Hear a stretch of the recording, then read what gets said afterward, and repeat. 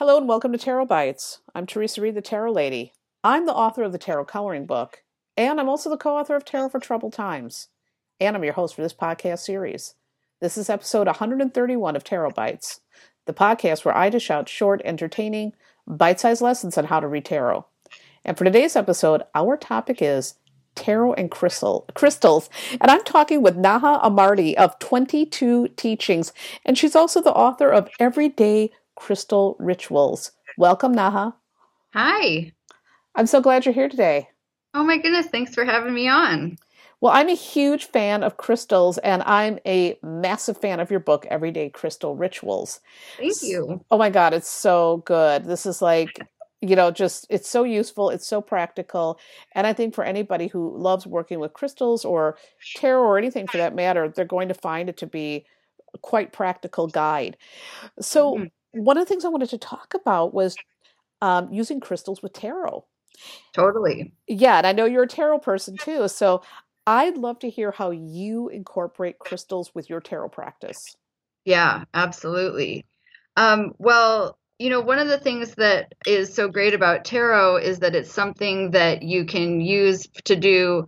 You don't need a lot of preparation. You can sit down and open your cards and pull a few cards and basically start to get guidance right away. And I think that a lot of people think that crystals are a little bit more of an elaborate preparation process. Oh, I have to have all these different stones and I have to be able to set up a grid. And so to show people that you can use stones, first of all, in an oracular kind of way, and in a divinatory way is something that's important to me. And also that it can be an easy thing. It doesn't need to be the most elaborate ritual.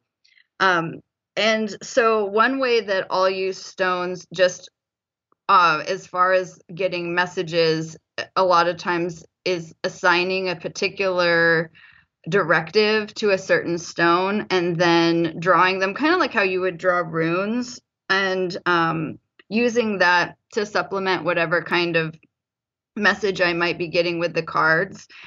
But I'll tell you, I have a really favorite way that I use crystals when I'm doing a tarot reading. So one of the ways that I like to read is to draw cards for options. Now, I don't know about you, but I pretty much whenever I'm doing a spread, I deal all my cards face up and just so that I can see everything all in the context of at the same time, right?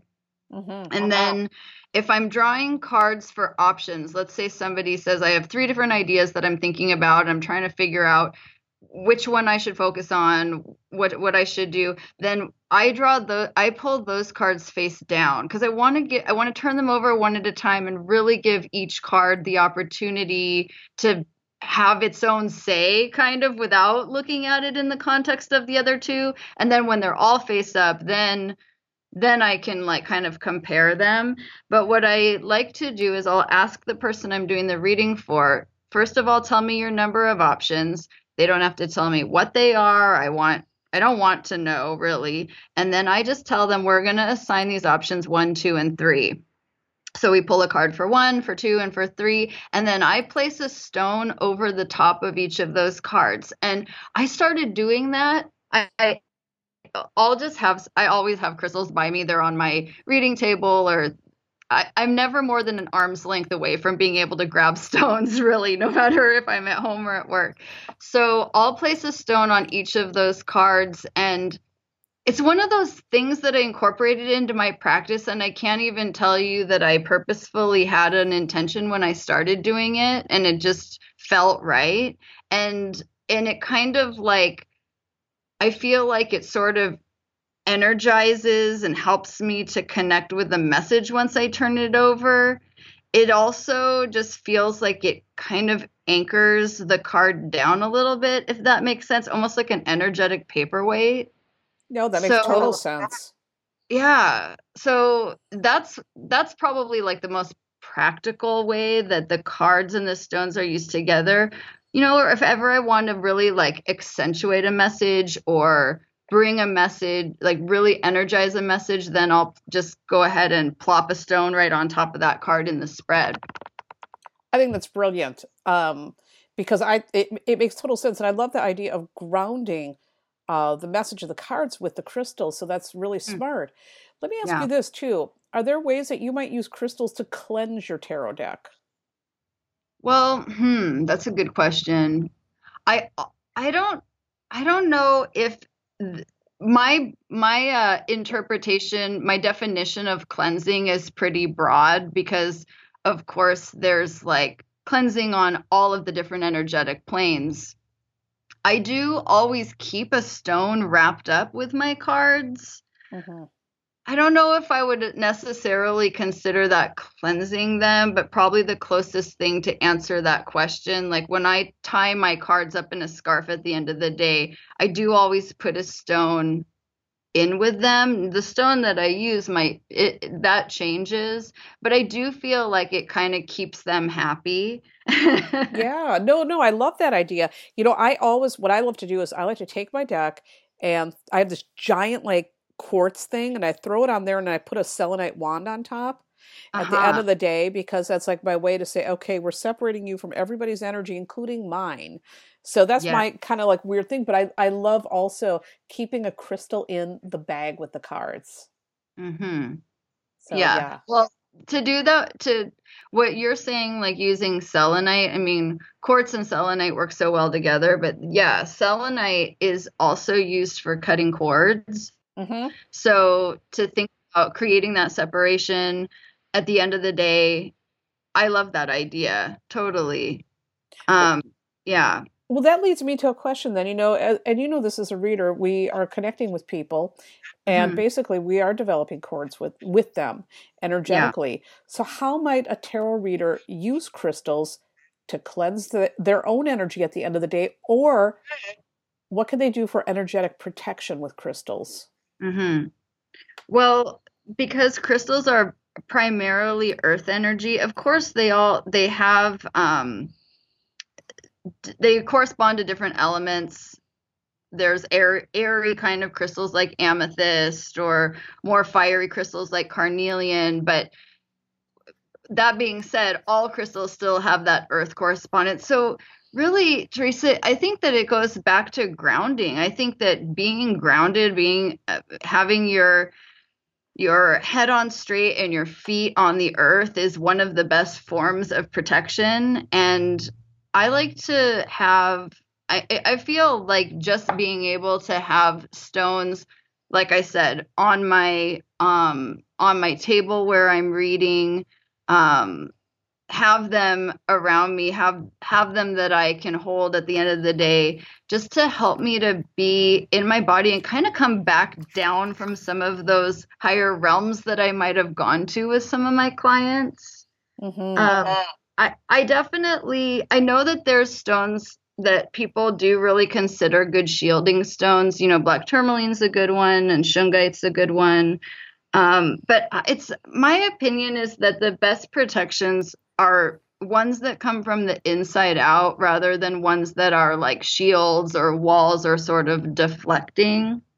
I think that, yeah, there's a time for those kind of protections, but they're more sort of like in the moment than actually something that you should consider your first line of defense, which is being centered and being grounded within yourself.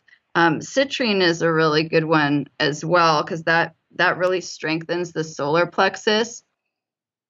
And in terms of protections from the inside, an area that you want to be wide and be really centered and balanced in, because that's where a lot of our interactions with others actually stem from. That makes total sense. And one of the things that I think that if you are not centered, it doesn't matter how Mm-hmm. much protection you do, you're going to somehow get affected by that reading. So I totally agree with that 100%.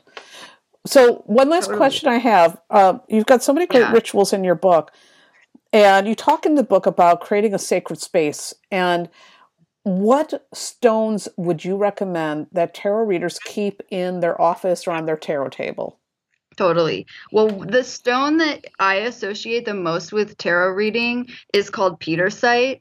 This is one that actually I want to say, I want to accredit, I think it's Robert Simmons. He wrote that really fantastic big, I think it's just called the Book of Stones. He has a few different books, but I believe that it's in that book that he mentions that Petersite is one of the best stones for tarot readers. And I don't think I'd ever seen anywhere else, specifically in a book, that there was a stone for tarot specifically. And I have found it to be one that it's kind of related to the tiger's eye family, but it's like this deep indigo color. And from the color ray that it emits to the fact that it's sort of like both grounding and third eye at the same time, it makes total sense to me why that would be a good stone for tarot readers. And then the other one that I love to have around, and I guess actually this also kind of goes back to your question about at the end of the day, kind of releasing from the reading or the other person's information, is fluorite. They call fluorite the psychic vacuum cleaner. I have the biggest chunks of fluorite laying around. So that is something that just helps to clear the air. And it's not only about clearing out the last reading that I might have done or helping my clients to have a nice open mind, but fluorite also helps with clearing away any preconceived notions. And I like to think of that as not only releasing the preconceived notions that a person might have about what answers they want to see, but also my preconceived notions about what the cards even mean, because that allows me to have new interpretations coming through all the time. That is such brilliant advice. Yeah. And Petersite, I read that in your book too about it being for tarot readers. So that's on my list of stones to get. Well, it's not the most common stone. You kind of have to seek it out, but the way that crystals work, when you're meant to enter into a relationship with them, they somehow show up, right? Mm-hmm. Right on. So where can people get your book, Naha? You can get it right from my website, actually, 22teachings.com. And if you make a note in your order, I'll even sign it for you. Awesome. Well, for people who are listening, this is a book that I really recommend that you get on your shelf. I love my copy. Some of the rituals in here that I've been working with have been the abundance rituals, and they do work. So I think this is a book, again, we all want. It's beautifully illustrated with pictures of the crystals. So you guys get this book. And if people want to work with you, Naha, where can they work with you? Well, I'm here in Los Angeles teaching full-time at the 22 Teachings School of Hermetic Science and Magical Arts.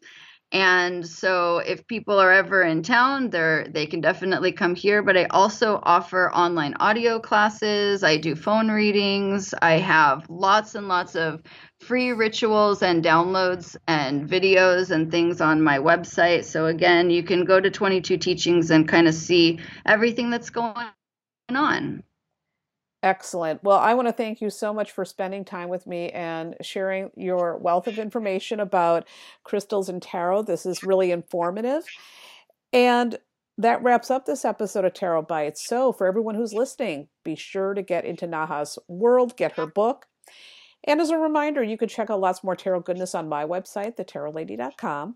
I've got free tarot and astrology lessons, the tarot coloring book, hundreds of blog posts, astrological forecasts, a lot of other good things for you guys to scope out, enjoy. I want to thank you for taking a moment to listen. I hope you have a beautiful day. And hey, if you're enjoying this podcast, do me a solid. Head over to iTunes and leave a kind review, because that's going to help more tarot-curious people find their way to Tarot Bites. And as always, I love to close out by saying, pay close attention to your intuition throughout your day and let it guide you into making brave, excellent choices. Remember that you are always in the driver's seat of your life. You are in charge of your decisions, your plans, the action steps that you take or don't take. You're the boss. And if you don't like where your life is headed right now, you can change that. Nothing is ever fixed in stone. The tarot cards tell a story, but you write the ending.